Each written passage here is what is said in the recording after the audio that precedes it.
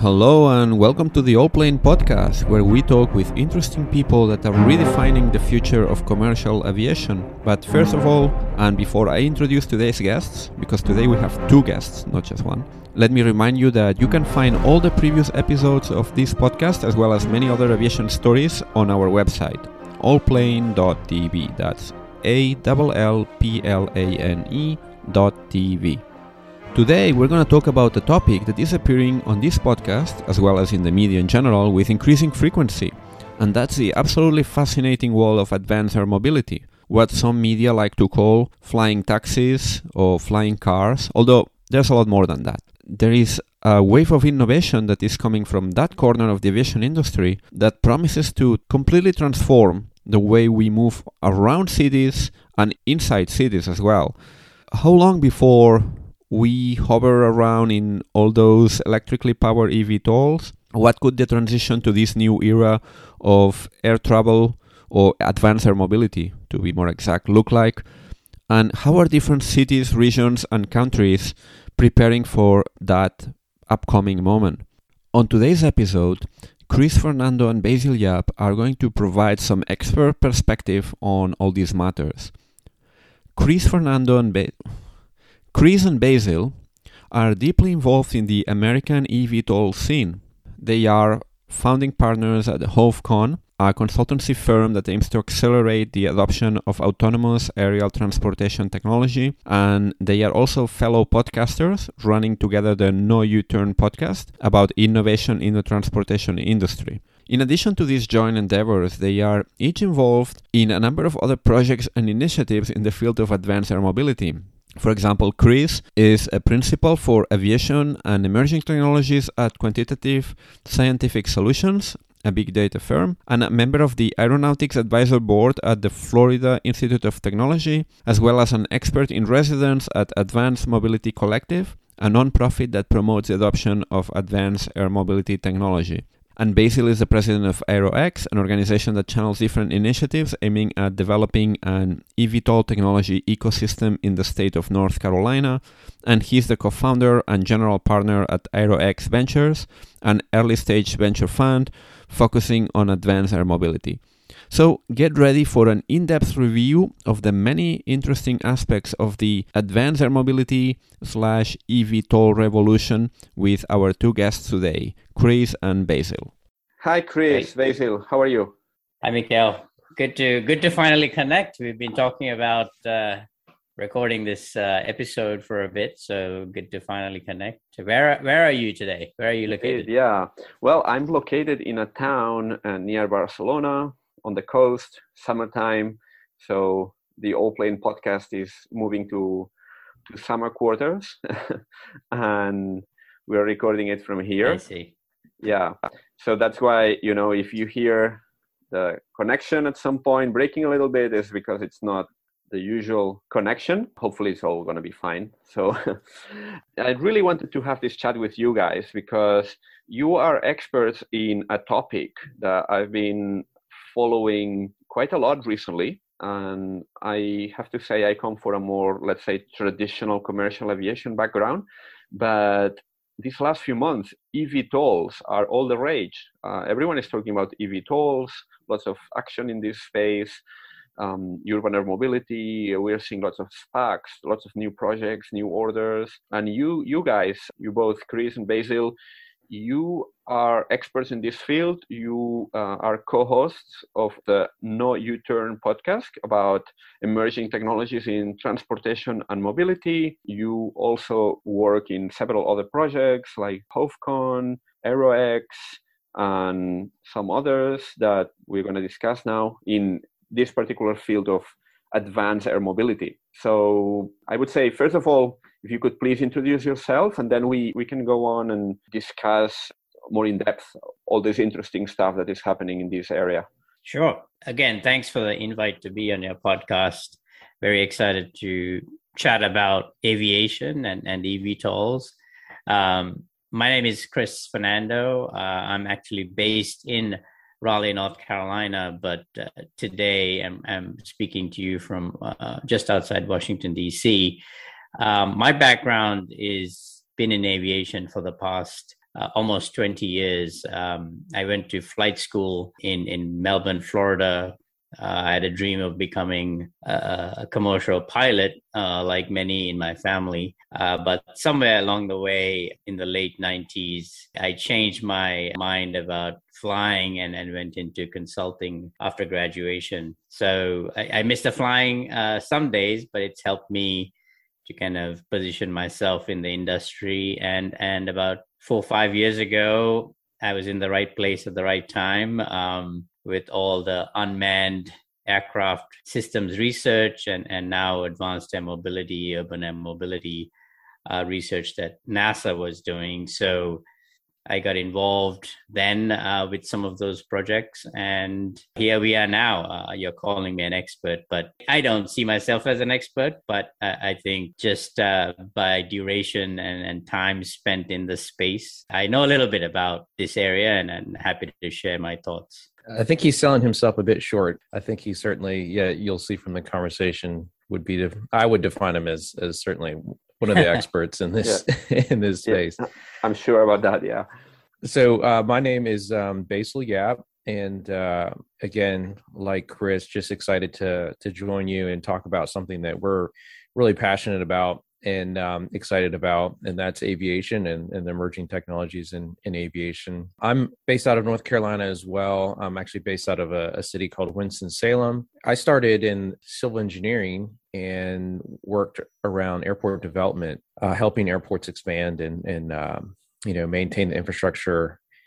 And then had an opportunity to get into the UAS space as a state government in North Carolina Department of Transportation, and was able to lead a UAS program. How does the state as a state government view UAS, and how do they either regulate it or help the growth of it? And that's where I really got a lot of exciting experience.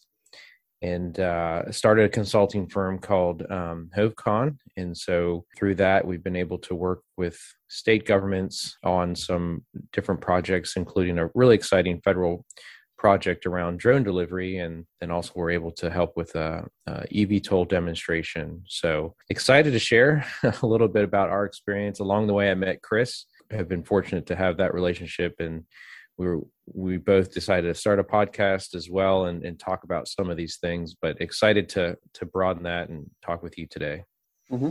So the Hovecon, the firm you are both partners at, defines itself as it's a consultancy firm that specializes in promoting the adoption of eVTOL technologies. Yeah, that's correct. So if I'm a state or local government here in the United States, and I'm thinking about this new mode of transportation, I want to understand how that impacts the community, what the use cases are, who's going to be using it. Is it going to be the hospital system, public safety, parcel delivery, or is it going to be, used for infrastructure inspection?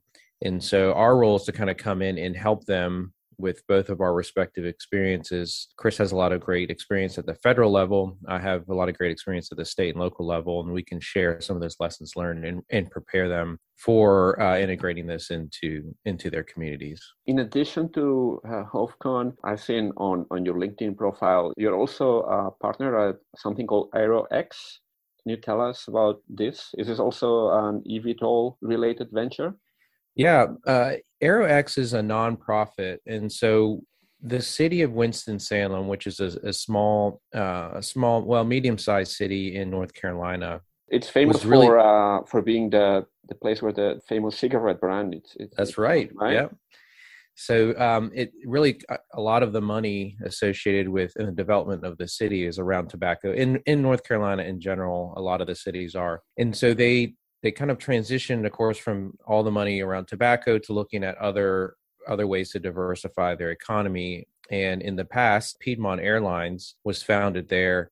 Piedmont Airline went on to become, a really successful airline, eventually being sold to U.S. Airways. And there are a lot of aviation-focused individuals within the city. And so they saw this new emerging technology, UAS and eVTOLs, and they said, well, how can we really kind of be a test site or a example city, medium-sized city that would integrate these, again, eVTOL and UAS. And so they started a nonprofit to lead that particular effort. And so the nonprofit could work with on the commercial and private side, as well as on the government side. And so that's an initiative that we've started, and Chris helped support that as well. And you, Chris, you are part of something called the Advanced Air Mobility Collective. What is that? Yeah, so I think Basil is also part of that, but in a different role.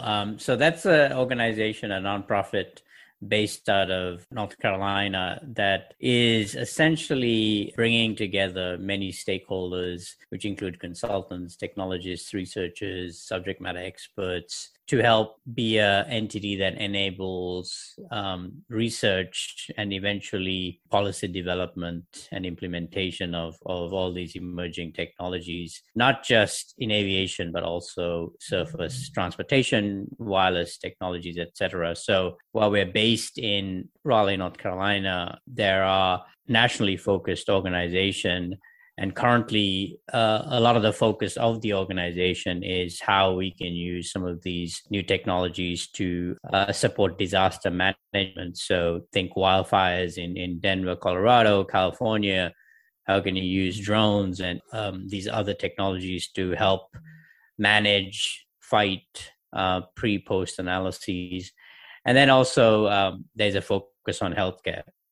Mm-hmm. How can we use these new technologies to support healthcare operations? And I think Basil has some really good examples and use cases that have been in the works in North Carolina over the past 2+ years that he can get into. Yeah, that would be certainly interesting to speak about, because there's a lot of hype about the world of eVTOLs. But I would like to start by the very beginning. How is this industry organized? What different categories of eVTOLs are there? We are talking here, there are the ones that are unmanned. I don't know if it's technically correct to refer to them as drones. There are so many acronyms, and some of them are overlapping, I think. There's manned and unmanned. And then we have acronyms like UAS, UAM, AAM, eVTOL, ESTOL. How you guys think about this industry in terms of categories, groups? Yeah, Basil, do you wanna start, and I'll augment, because this could be a podcast episode on its own. Indeed, yeah. Yeah, great. So, the beginning of unmanned aircraft, it's interesting. If we look back at the history, as soon as we were flying aircraft, we think of the Wright brothers, flying right here, actually in North Carolina, getting the first heavier than air powered flight taking place here. But, it wasn't long after that one of the Wright brothers actually partnered on an unmanned aircraft venture. So as soon as we started flying manned aircraft, we were taking the person out of it. Mm-hmm. And so over the years, we've been using unmanned aircraft for a variety of different reasons. During World War II, we were retrofitting existing aircraft to fly them either from the ground or from a trailing aircraft. And then, of course, through the Cold War, there was a lot of development. And really, on the hobbyist side, folks have always been flying what we would call remote control aircraft or RC aircraft. But the real kind of use of UAS or unmanned is associated with the commercialization that's happened probably in the last 20 or 15 years, where we began to see companies like DJI, and that was because of advancements in battery technology and motors and computer chips that could help manage the drone to fly. So unmanned aircraft is also associated with the use of military aircraft, and that was predominantly started in Desert Storm, but we saw a lot of use during the Afghan and Iraq campaigns as well. So yeah, that's kind of where the term UAS, and that's really focused around, I think we traditionally think of it as the smaller, they have SUAS, which just means small UAS, and then we have the larger UAS, and that's your traditional roles that you've seen. Large has been around the military applications, and SUAS has been around these hobbyist drones that folks are using them to take photos with, but also now we're seeing other use cases. If I may stop you here 1 second, the U stands for unmanned. Yep, that's right. Air system, UAS. Unmanned aircraft system. Yeah, and the system means it's not just the aircraft, it's also the controller, right? Because you're operating it from the ground now. Yeah. And so the system is the UAV, which is another acronym, unmanned aerial vehicle, and the ground control system. Yeah. And the UCAS? The UCAS? That's another acronym, right? In the industry, more in the military side? You mean CUAS? Counter, maybe. CUAS. So that's a counter UAS. Okay. And that means actually detecting a drone, because we obviously we talk a lot about the good and beneficial use cases, but there are UAS being used obviously by bad actors. So then you want to be able to detect where those UAS are flying. Say you're at a baseball game or a football game, and now someone's flying a drone over the field. You want to know who's flying that drone, and how do you make sure that doesn't happen again? And we've seen a lot of that interest around airports, because we're seeing folks protest with flying drones near airports. So in the UK there was I don't know if it was Heathrow or Gatwick. For almost a day, I think, because there's some unidentified object flying around. And UAS must not be mistaken for UAM, which stands for Urban Air Mobility. So that would be a similar acronym, but completely different meaning. Then you have eVTOL, so it's Electric Vertical Takeoff and Landing. And then you have ESTOL, Electric Shore Takeoff and Landing, which would be another different type of craft. Just mentioning some of the acronyms that might come up here during the conversation. And then AAM, Advanced Air Mobility. Yeah, that seems to be a term we're seeing. I don't know, Chris, we've seen that, I guess, in the last few years that has become a more popular term. Yeah, so I guess the UAM acronym came to be probably 4 or 5 years ago. NASA actually put out some studies or projects around urban air mobility and just trying to understand what this technology is. They had been researching this for, a good part of the past 15, 20 years.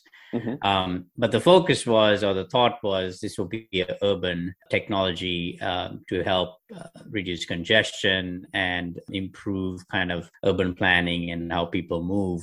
But over the past, I think, 4 or 5 years, that has evolved as we learned about the various challenges of bringing this technology into an urban environment. Companies like Lilium and others started looking at a more regional air mobility. So now they have RAM, which is regional air mobility. And then you have, as Basil and both of you mentioned, you have the small US doing package deliveries. And there are smaller US that are also VTOL, vertical takeoff and landing. So I think NASA realized that without having all these different acronyms and verbiage to explain similar technologies, they kind of created this advanced air mobility umbrella, and all these technologies live under that umbrella, at least for the time being, till the next change comes along, I'm sure, in the next couple of years. A new acronym. Yeah. And why all this action taking place now? As you mentioned, these type of technologies have been around in a more or less primitive form for quite a while. You mentioned World War II. I think the elder brother of JFK got killed in World War II in an accident over England. Yep. They were packing these bombers full of explosives, and they were just flying them. What they would do is they would take off with the pilots on board, and then the pilots would jump out of the airplanes, with parachutes on, and it would be controlled from an aircraft that was following it. And unfortunately, there was an accident where JFK's brother was killed.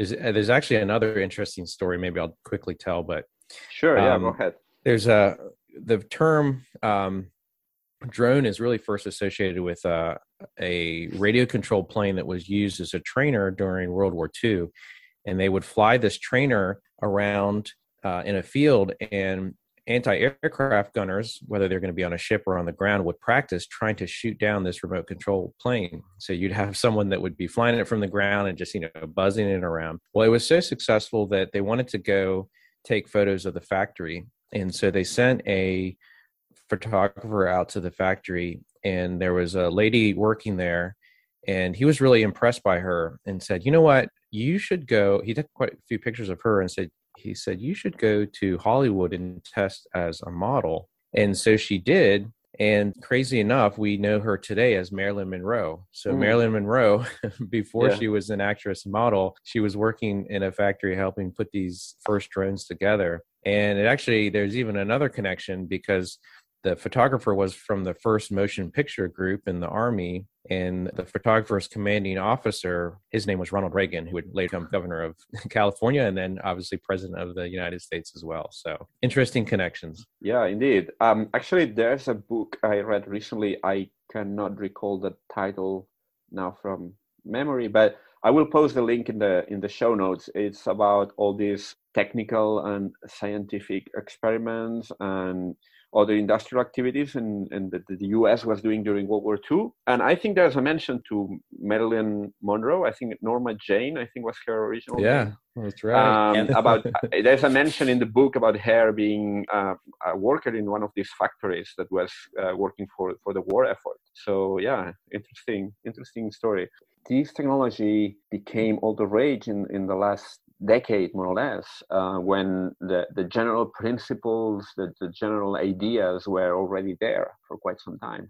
Yeah, so I think the catalyst was, again, as we've dealt with a lot of congestion on the surface, and companies like Uber, Lyft, and others have been trying to kind of find that edge in the market. Uber Elevate was formed, and they put out a white paper around this kind of idea that already existed, but they were kind of the first to start, exploring this technology as a potential air taxi type of solution. But I would say that it's a combination of things, in my opinion. I think the advances in battery electric and battery technologies, there's still a long way to go. But that was one of the reasons that I think companies like Uber and others have started looking at this technology over the past several years. I think just computing technology and the ability to kind of emergence of artificial intelligence to potentially have this autonomous technology in the airspace. And then, of course, there's been a lot of venture capital and investment from non-aviation entities. I mean, we know traditionally Airbus and Boeing, and there have been a handful of companies that have really led the R&D, but now you're seeing, companies like Google, Apple, and others, and their founders or former founders bringing their engineering and software background. So there are obviously positives, in my opinion, of them coming into this space. As we know, in traditional and protective of this space in a way, you have to have these certain criteria to enter the space. But now you're seeing all sorts of people in this space. So there are pros and cons to that. So I think it's not just one reason. I think NASA taking the leadership in this space also helped. And I think kind of the globalization of the world economy, and you see companies like EHang and others in Asia, and Lilium in Germany, Joby over here. And I think there are probably 200 plus aircraft OEMs or concepts, at least, in the mix. So at least that's my take on kind of why over the past 5 years, eVTOLs have kind of broken into the space. And I'll end by saying I think there's a place for this. I think as an aviation person, geek, whatever you want to call me, I do think that this will come to fruition. I think the timeline will be longer than people think. And I think the 200 plus aircraft concepts will come down to probably, a handful as they consolidate and figure things out in different countries and regions. Yeah, I got a bit the feeling that must have been something like this in the first couple of decades of the 20th century, when you had all these people that were starting aircraft companies just out of nowhere. Same with car companies, like car makers, aircraft makers. If you had a bit of a creative guy, entrepreneurial guy, you could start, a car maker or an aircraft maker with relatively little capital and test new ideas. And then all of those were basically ended up being like the 2 or 3 we have today. So, right. So I guess, maybe there's a parallel there. The big question is what's going to be the final structure of this industry. And here I wanted to ask you about the ecosystem. What does it take to have a successful eVTOL ecosystem or a successful advanced air mobility ecosystem? I mean, you guys have been working in North Carolina with people there. You have seen things from multiple sides. So what would be your view on this? And where do all the other players fit into this picture, like the airports, the industrial supply chains, the regulators?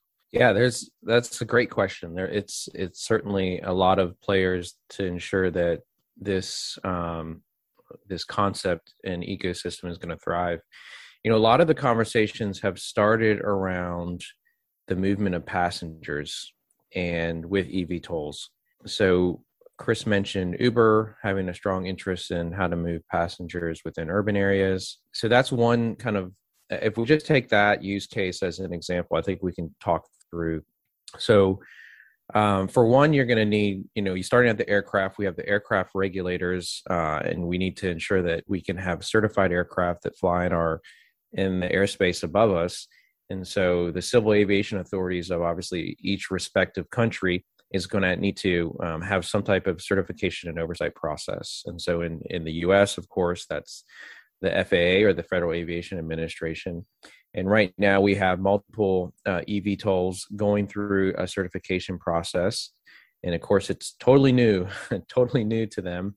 If we're going to be using an electrical system, that it doesn't act like a helicopter, but it's battery powered and it's going to fly in the same airspace as our traditional aviation. There's a lot to figure out, and we don't have a certified aircraft yet. We're hoping maybe the next year or 2 years we'll have a certified aircraft, which includes a production certification so they can start producing them and selling them.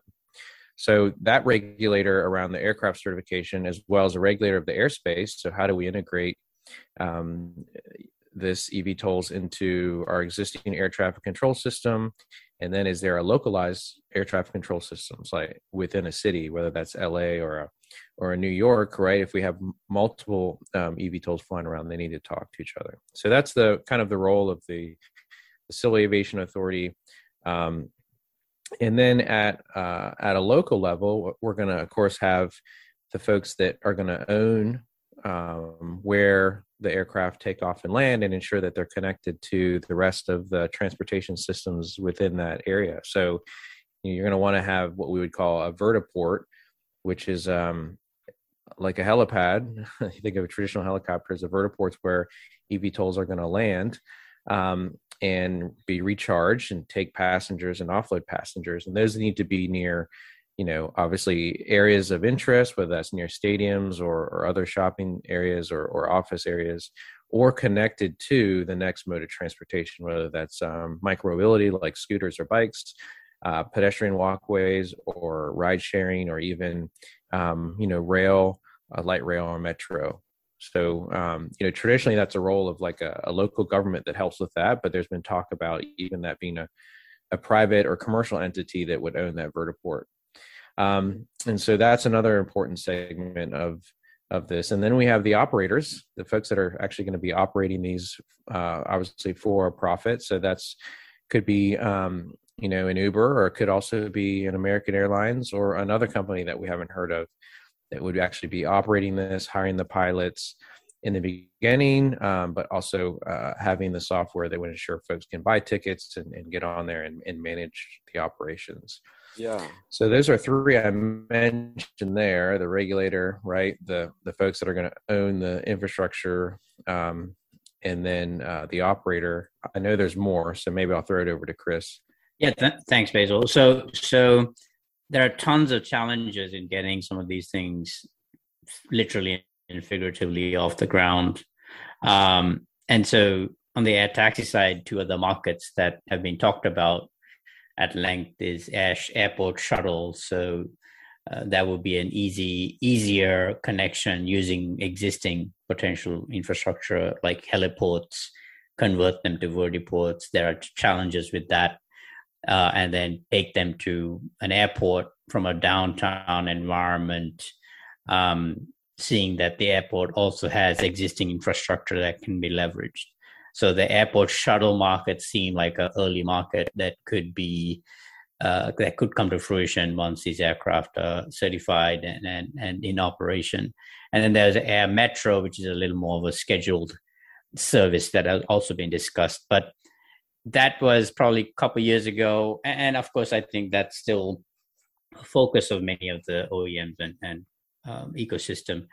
But I think more recently, everyone in the industry is realizing that operating these things, converting heliports, building infrastructure, a huge amount of investment, taxpayer money as well, and absorbing huge risk from state and local entities will have to take place. So I think over the past couple of years, the markets that are being looked at have become more kind of humanitarian, life-saving type markets like healthcare. How can drones be used for healthcare or unmanned systems? How can eVTOLs be used for healthcare? Because that'll be an easier pathway potentially for public acceptance of this aircraft, because I cannot imagine people will be too happy to have these aircraft landing in people's backyards, flying amongst buildings, weather and noise and other things that have to be overcome. So just to kind of wrap this piece up, I think the markets have changed from moving people to more moving cargo, air ambulance, healthcare deliveries. So you're going to see this kind of shift happen, and then probably air taxi come back once the technology has been put out. That was actually one of the things I had here in my notes to ask you is what's going to come first, if passengers or cargo, and how you see these two markets evolving. We have seen a couple of big deals in the cargo market in the last week in the electric aircraft space. And also in a recent podcast, in the Aftalk podcast, a few days ago, they had as a guest the editorial director of eVTOL.com, Elon Head, and they were talking about the restrictions that might be in place, at least in the early stages where people are not used to this type of aircraft. People might object to all this craft moving overhead and landing in people's backyards and stuff like that. So that might be restricting a little bit the use cases. How many of these things are going to be flying overhead at any one time? That's a big thing. I don't know. I don't think people are yet psychologically prepared to see many things buzzing overhead all the time. What do you think? To me, noise, I think to a certain extent, technology will solve for it, but it all depends on how many aircraft are in the sky. Noise is not linear, it's logarithmic. So, noise is going to increase as you add aircraft, but it can also be offset by how you design your cities and what the weather is and different other variables. So I think visual pollution is something that people are not thinking about. If you have a lot of these aircraft flying in the sky at low altitude, ruin your views in national parks or state parks, or people just trying to relax. So that's something that people don't think about really at this stage. And also, I think there are concerns that this technology is being developed for the rich and famous, and the only people who will have access to this is, the 1% of the 1%. And so, why should taxpayers invest taxpayer money and provide infrastructure in urban areas and, other more rural areas if the only people who are going to use them and access them are the rich and famous? So I think, to me, that's a bigger problem, because I think there are a lot of companies who say the right things, who are saying this technology will be accessible to all. But in reality, we know that, that is not a priority at this time. And so one of the things that we like to focus on, not just on our podcast, but the work we do, is to make people, not just aware, but work through these challenges to make sure that accessibility and equity are a focus of some of these companies and potential operators. I do think if I were to pick one challenge outside of the public social acceptance, which I 100% agree with you that will be a problem, I think weather will be the biggest challenge to overcome. Mm-hmm. A lot of these aircraft don't have a AC. So imagine getting into these aircraft in Miami or Arizona, or the battery life in Alaska or somewhere where it's really cold. And the wind patterns changing in New York City and Chicago. So, and then this could kind of reduce the operational window, right, on a daily basis. So I think whether if I were to pick one challenge that many companies will have, if not all, unless it's a very specific geographic location, will be weather. And that's what will drive kind of the use cases as well. The one thing, I haven't thought that much about the weather, but the one thing that I'm thinking about is all the air traffic control that you mentioned earlier, because obviously if you have all these things flying, at some point one of them is going to fall down from the sky, and that might be a big thing, right? So just as the beginning, when there were cars at the beginning of the 20th century, there were no traffic lights, there were no indications, there were no zebra crossings, stuff like that. You could just drive wherever you wanted, wherever you could physically, because obviously there were not as many roads. But in this case, I guess at some point in congested areas, there will have to be some new ways to organize all this traffic, because otherwise it's going to be a bit of a chaos overhead, and people then would complain, and obviously that's a safety risk for people on the ground as well. I don't know. One of the use cases I see promising is in the regional space, in places like remote communities, where I see a potential use. But these remote communities normally they are located in places with some extreme weather, like Alaska or northern Scandinavia, places like that. If the manufacturers deliver on the costs, on the operating costs they promise, they could be an interesting alternative to land transport. I don't know, that regional case could be an interesting thing to see how it evolves. And that's where I think we mentioned an acronym eVTOL, which is electric short takeoff or landing. I think that's really a place.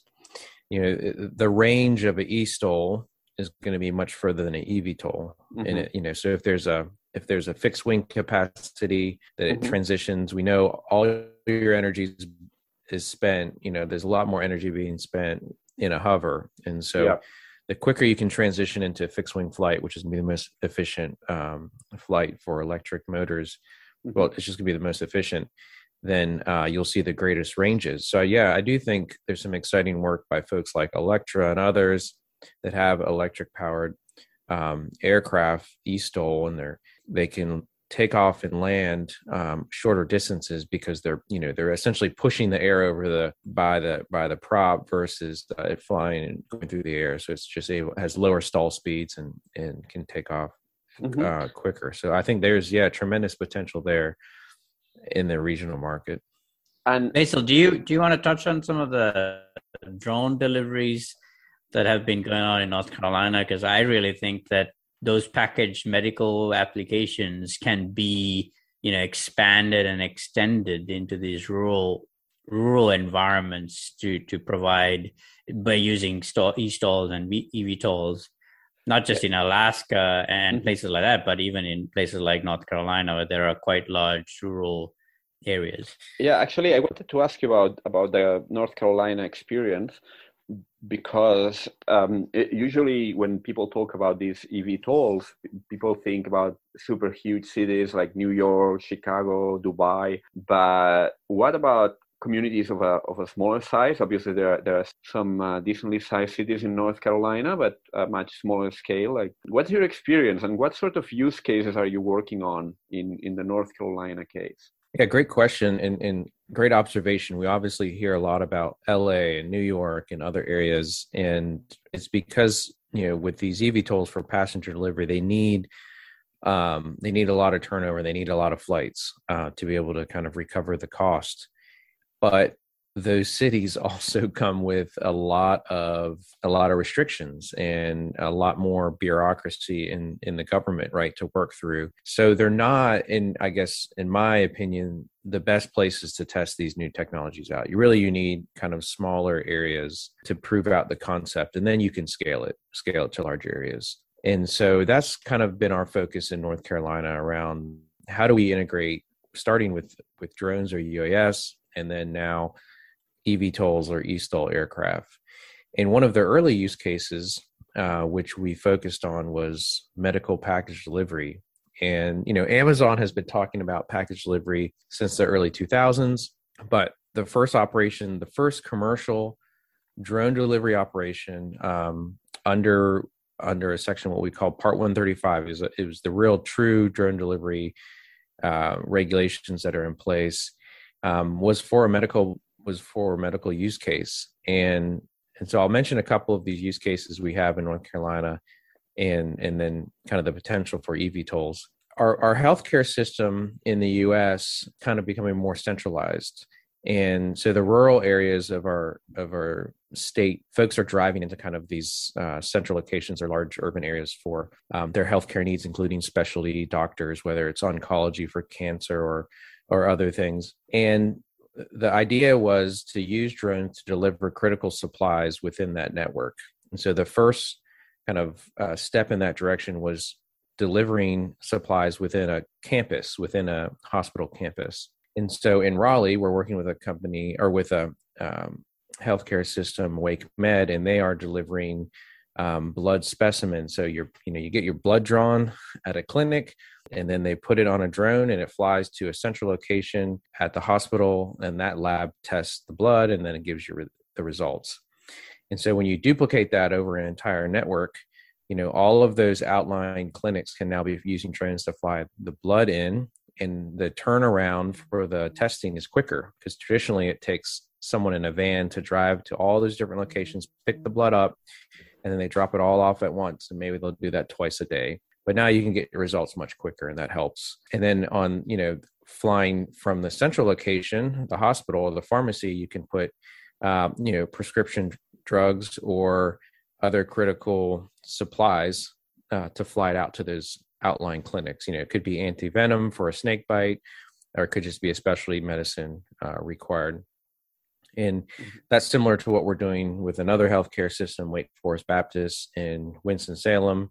They're actually mixing an infusion for cancer patients at their pharmacy, and then they're putting it on a drone and flying it out to an infusion center where it's then given to the patient. And then another company, Zipline, is working with Novant, delivering critical supplies like PPE in response to COVID.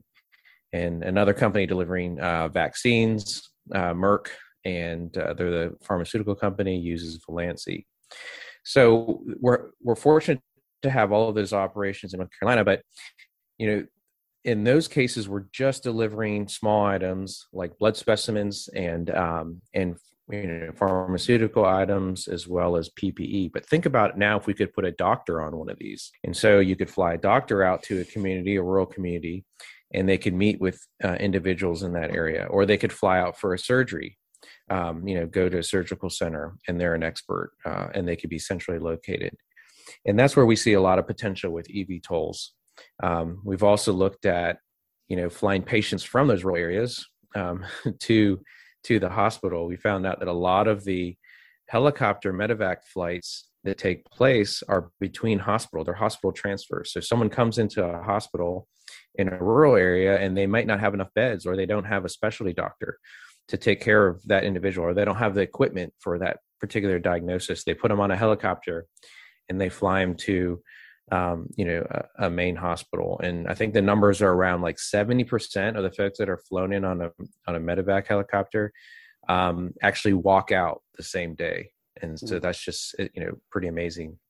So the medical use case is really interesting. Last thing I'll mention is because the communities can get behind using drones and eVTOLs for that reason. It's kind of like why we pull to the side of the road when we see an ambulance go down, right? We know that could be us in that eVTOL in the future, and we know it's potentially saving someone's life, and that's a little bit easier to get folks behind versus delivering goods or pizzas or something else to your neighbors or to your front step. Yeah. And so we found a lot of traction there. What about the air traffic control issues that we were mentioning earlier? How are the local state authority? I don't know if they have any authority on that, but are you working on that also at the state level in these trials you're doing there? Yeah, it's a great question. And so you mentioned, do the state and local have a role? And they do have a role, but there's a lot of questions about, who manages low altitude airspace. And we could have a whole podcast. I mean, there's been books written about this. Traditionally, the Federal Aviation Administration manages all of the airspace that we fly in. But now, we're flying at such low altitudes with drones. A lot of these concepts are coming into question. And so the management right now of it is in close coordination with the FAA, which also oversees the air traffic control in and out of airports. And so the specific routes are being approved by the Federal Aviation Administration. And then in some cases, we'll share through a notice to airmen, just so others that are flying in that area are aware that these flights are taking place. But we do a study of the airspace, so we ensure that we're not on the approach path for any of the airports, and we're staying clear of helipads. In the case of the hospitals, they of course have helipads for medevac helicopters to come in and land, and so we coordinate with the scheduler for those helicopter flights, and we can ensure that if a helicopter comes in while they're flying a drone, we can either land the drone or if a helicopter's inbound, we just don't take the drone off. So at a very small scale, we're looking at, we're managing that. But the state of North Carolina has put together a concept of operation to help manage those throughout the entire state through a network of sensors. And we're seeing other states do this too. But at the end of the day, just like our roads or our airports or our rail corridors, we just need to have a way that you can recover the cost of operating that infrastructure. And so the idea around fees for that use is not very popular, but we have airport landing fees, we have fuel tax, we have other ways that we fund our infrastructure. So those are some of the difficult conversations we're going to have in the future. I'll just add, Mikhail, the other states that are outside of North Carolina are looking at doing some of this testing and evaluation that is required through the development of these corridors. So New York has a corridor of 50 miles that include Syracuse Airport, the Griffiths Test Site, and some universities, hospitals, DoD entities. The state of Ohio has a corridor that is focused on, I think, Route 33 to do these types of research in partnership with the Air Force. North Dakota has a 50-mile corridor. So we're seeing different states develop or create these spaces so that we can actually do the research and the testing and deliveries to really understand how we can create that bigger system that Basil was talking about. And what about this network of sensors that you mentioned? How does it work? Are those located on the ground, I guess, in specific areas? But how do they work in practical terms? Yeah, great question. So, we have radar already. Typically, they're located at our airports, or we have what's called en route radar, so that anytime, folks are flying within our national airspace, we have visibility of them. Of course, that's only at certain altitudes. And that's, I guess, the issue is we don't have good visibility at low levels, just because the way the radars work, they're not pointing down.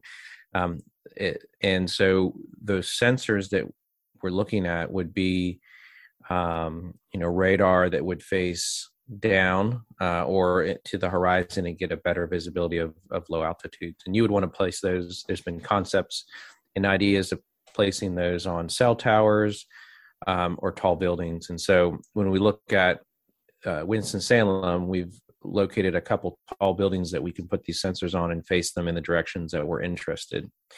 And that's primarily used to pick up where what we'd call non-cooperative aircraft are flying. So in the U.S., you can actually get in, a Piper Cub aircraft that may or may not have an electrical system.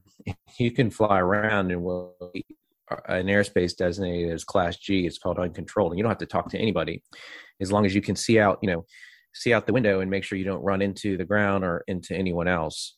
And then we have other folks that are flying at low altitudes, like helicopter operators, looking at maybe power lines or medevac or public safety for law enforcement or firefighting. And so that's the idea of that surveillance sensor. And then you'd have sensors, for folks to pick up, like a transponder, or the future kind of transponder for drones, which is called remote ID. And then the sensors for our communication links to ensure that there's a strong communication link between the ground station and the eVTOLs or UAS flying in that airspace. So that's the network, and it's all kind of called a UTM, and there's another acronym for you, unmanned traffic management. So a UTM system. Mm-hmm. You've worked a lot with airports. What do airports need to do in order to be able to integrate with all these potentially new networks? We have seen airlines like United and others investing in this space to connect with their longer haul air operations. How do you see this integrating all together? The airports, the airlines that fly the traditional aircraft, plus the eVTOLs that might do transfers to and from the airport, and maybe some other use cases. What does an airport need to do? What sort of infrastructure needs the airport need to have? What sort of investments, and how all these different parts and pieces can work together? Also at the level of terminals, if you get people moving from arriving in an eVTOL and then transferring to an A320 and a 737, for example, what's the state of the art thinking in this area? Yeah, so I can start here. I'll rattle off a bunch of things, and then Basil can chime in. Security is going to be a big deal. I think the last use case or process you described, where is TSA, for example? How will they be implemented? Will it be just technology, or will there be people? How are people going to be checked? Where will they be checked? So I think security at airports for mobility solutions like this will be huge. And as parking has always been one of the largest, if not the largest, revenue generator for most airports.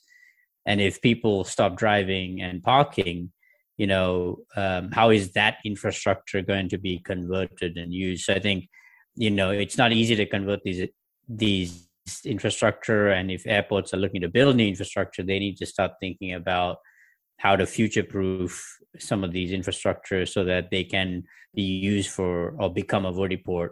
And that means charging these aircraft rapidly. So having almost a separate grid, or the use of microgrids to, charge up these aircraft. And this applies to, autonomous vehicles on the ground as well. So it'll be a combination of a vertiport for aircraft and something on the ground as well. So to me, on the infrastructure side, there are a lot of things that have to be addressed. The airspace side actually kind of, even though it exists, I think for the most part, can be solved in the near term, as long as the scale is not huge in terms of operations. But I think having to figure out where these aircraft actually land, whether they land airside or landside, will there be another shuttle to take them from the eVTOL to the airport, actually save time, or will it actually increase time of the total trip? Those things kind of come to mind. And then also, the how people intend to use them. I mean, we've not really touched on the autonomous side of things, or when these things will become autonomous. We expect initial operations to have a pilot, some sort of pilot, maybe not a pilot in the traditional sense, but somewhat of an operator who kind of manages the aircraft, kind of supports any type of emergency. But to me, the infrastructure piece at the airport side will have to be solved sooner rather than later, because it's very difficult plan for, as you know, airports do master plans and they go out 15, 20 years, and then someone wants a vertiport put in the next 2 or 3 years. It's very hard to, from a funding standpoint, project standpoint, to integrate. So I don't know, Basil, what do you think? You really did a great job covering a lot of the elements that we'd look at. We're fortunate to be working with airports right now on the master planning effort and other efforts to integrate both UAS and eVTOLs into their operations. And the other kind of element I'll mention is the users. So if you're hypothetically a company like parcel delivery company like UPS or DHL or FedEx or even Amazon in the future, you may be flying things on a traditional aircraft, and then from the airport using an eVTOL or an eSTOL to fly to your distribution center for maybe particularly critical items that need to be delivered within 12 hours or even quicker. And so we're going to see a lot of the use cases driven by some of these big operators that already are helping with the revenue on airports. Sorry, one question I have here is, in quantitative terms, how big could this be? Because I'm thinking, and particularly when thinking about passenger transport, for example, the cargo, obviously, there are some cargoes that are more valuable than others. But when you're thinking passengers, I'm guessing if airlines want to integrate this into their operations, it would need to be for the highest premium passengers, at least in large airports, because after all, even a large airport has a limited amount of airspace that can be used, but those craft are normally quite small. So how many of those craft, even if you are constantly operating them 24/7, how many people is that? I guess in a small regional airport, like as we were saying in Alaska, for example, you can get a significant portion of the passengers connecting this way. But at JFK or Newark or O'Hare or some large airport, even if you are operating thousands of these, it's going to just be a fraction of the amount of people that go through the airport in any given day. Which is why I don't think this technology will reduce congestion on the streets. But that's for another episode.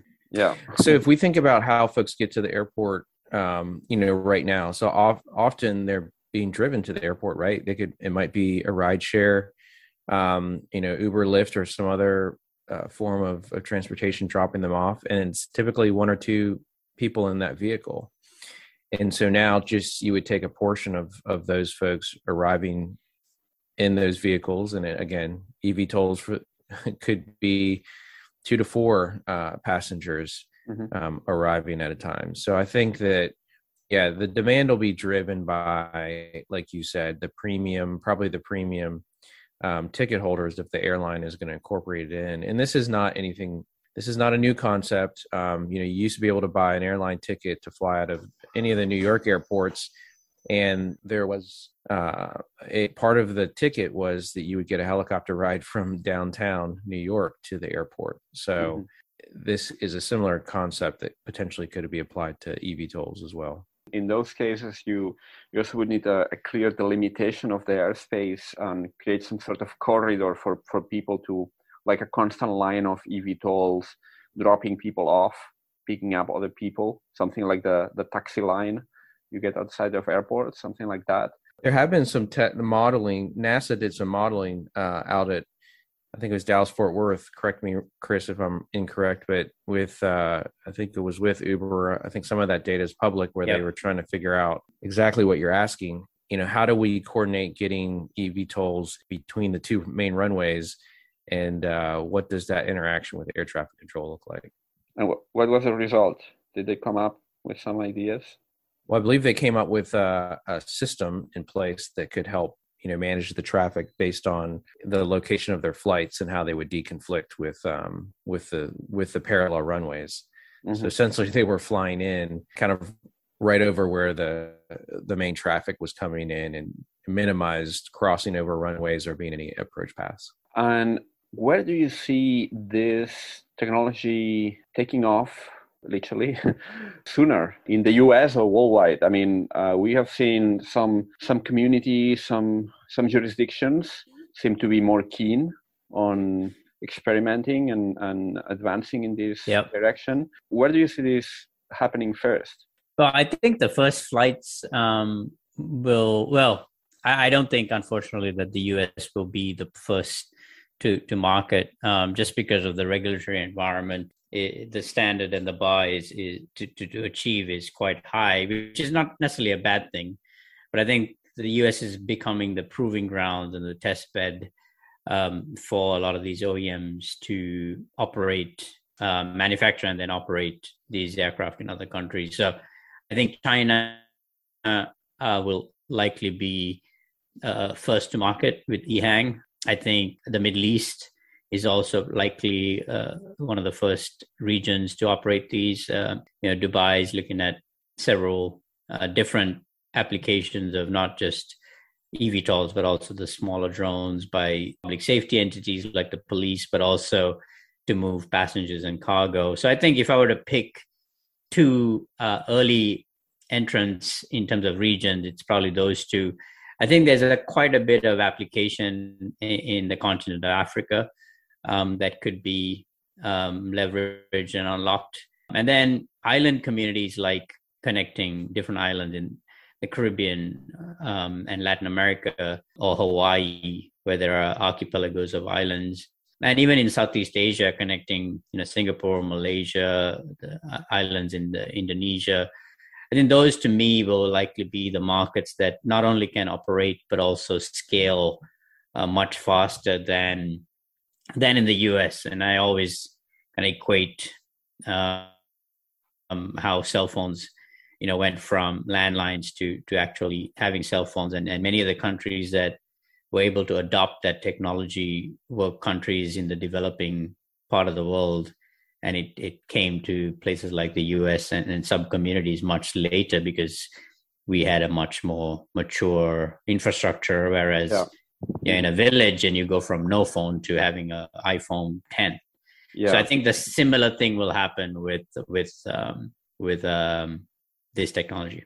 Mm-hmm. Yeah, I was surprised to learn in the latest press release announcing a deal by Eve, the Embraer eVTOL arm, that was saying that 6 out of the 10 largest urban helicopter markets in the world are in Latin America. Surprised to learn that. I knew that Sao Paulo and Rio de Janeiro, for example, were big markets, but it's apparently a whole regional thing. Colombia, there's a lot of congestion, and I think for them, a rural trip, and this is based on conversations we've had with folks like our own vehicles in Colombia, their rural trip is considered to be like 1 to 3 miles. And it takes them like an hour and a half to go the distance on the ground. Yeah. So if that is the distance you have to travel, and you can develop the infrastructure, that's going to save not just time, but money and make things, especially in emergencies, getting police and public safety. So I think that is kind of one of the primary reasons that the rural in the US is much longer distances, whereas in those communities, rural is a very short distance, and that could be a really good market for entry, but also to scale. Mm-hmm. So just to wrap it up, what do you see, apart from the regions, in terms of technology and development, what do you see happening the next, let's say, 3 to 5 years in this field? Are we finally going to have the quote-unquote flying taxis that we've been promised for so long? Or that's going to be restricted for now to the drone delivery of parcels and medical supplies and the like? I think, yes, there will be. I think you're going to see Joby and others operating in the next 2 to 3 years. But I think it will be a taxi where you're moving people at scale. We're probably 10 plus years away from that. But I do see these aircraft being used by people who can afford them in the short term, but then also for cargo and healthcare applications. So I'm optimistic, very optimistic, that this technology will come to fruition over the next 2-3 years, maybe 5 years. But scaling, we're probably 15-20 years, 10 to 20 years out from that, in my opinion. I know, Basil, what are your thoughts? Yeah, I think I'm thinking along the same lines as you.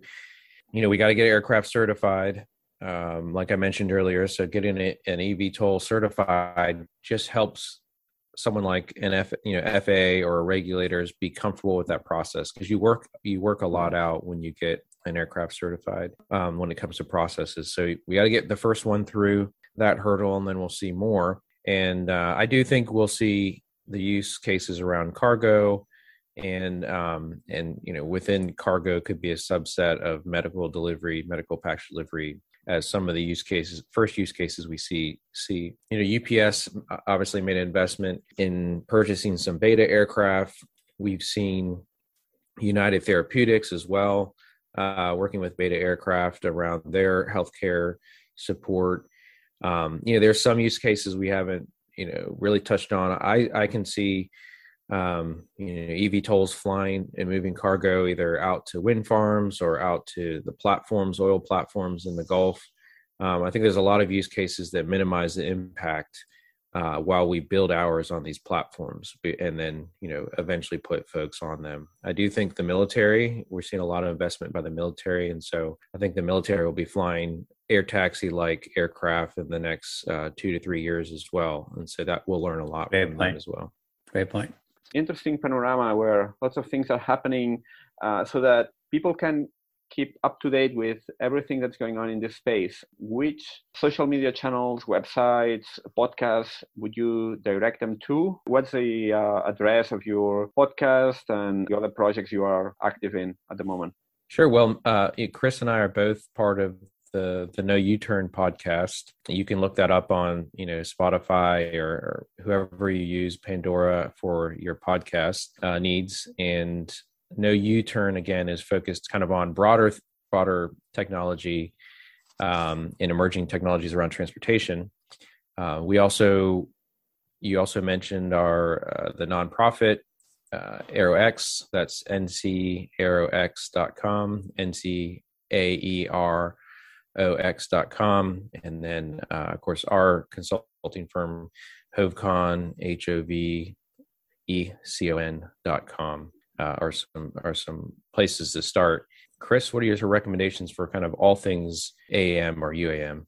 Well, the Dawn of Drones by Don Zoldi, who's a expert in the legal and regulatory front on unmanned systems, would be a good one. I think that's the name of her podcast that is attracting a lot of speakers in our ecosystem. But there are not too many. One of the reasons we started ours was there were not too many podcasts that we were aware of. I'm sure there are a few that we're not aware of that kind of focused on kind of emerging trends and technologies. So shout out to our co-host, Ravi Singh. Don't want to forget him. He's part of the three hosts. So those are kind of the two that I'm aware of, ours and then of course yours, Allplane, Dawn of Drones or Drones of Dawn. I'm gonna have to I'll check it out, and I will add links to all these resources in the show notes so that people can follow you. And then you mentioned eVTOL, the organization that puts out a lot of articles. Yeah. Also, the Vertical Flight Society, they don't have a podcast, but they have a lot of resources available on this topic area for the community for free at times, but also if you're willing to become a member, then they have more information.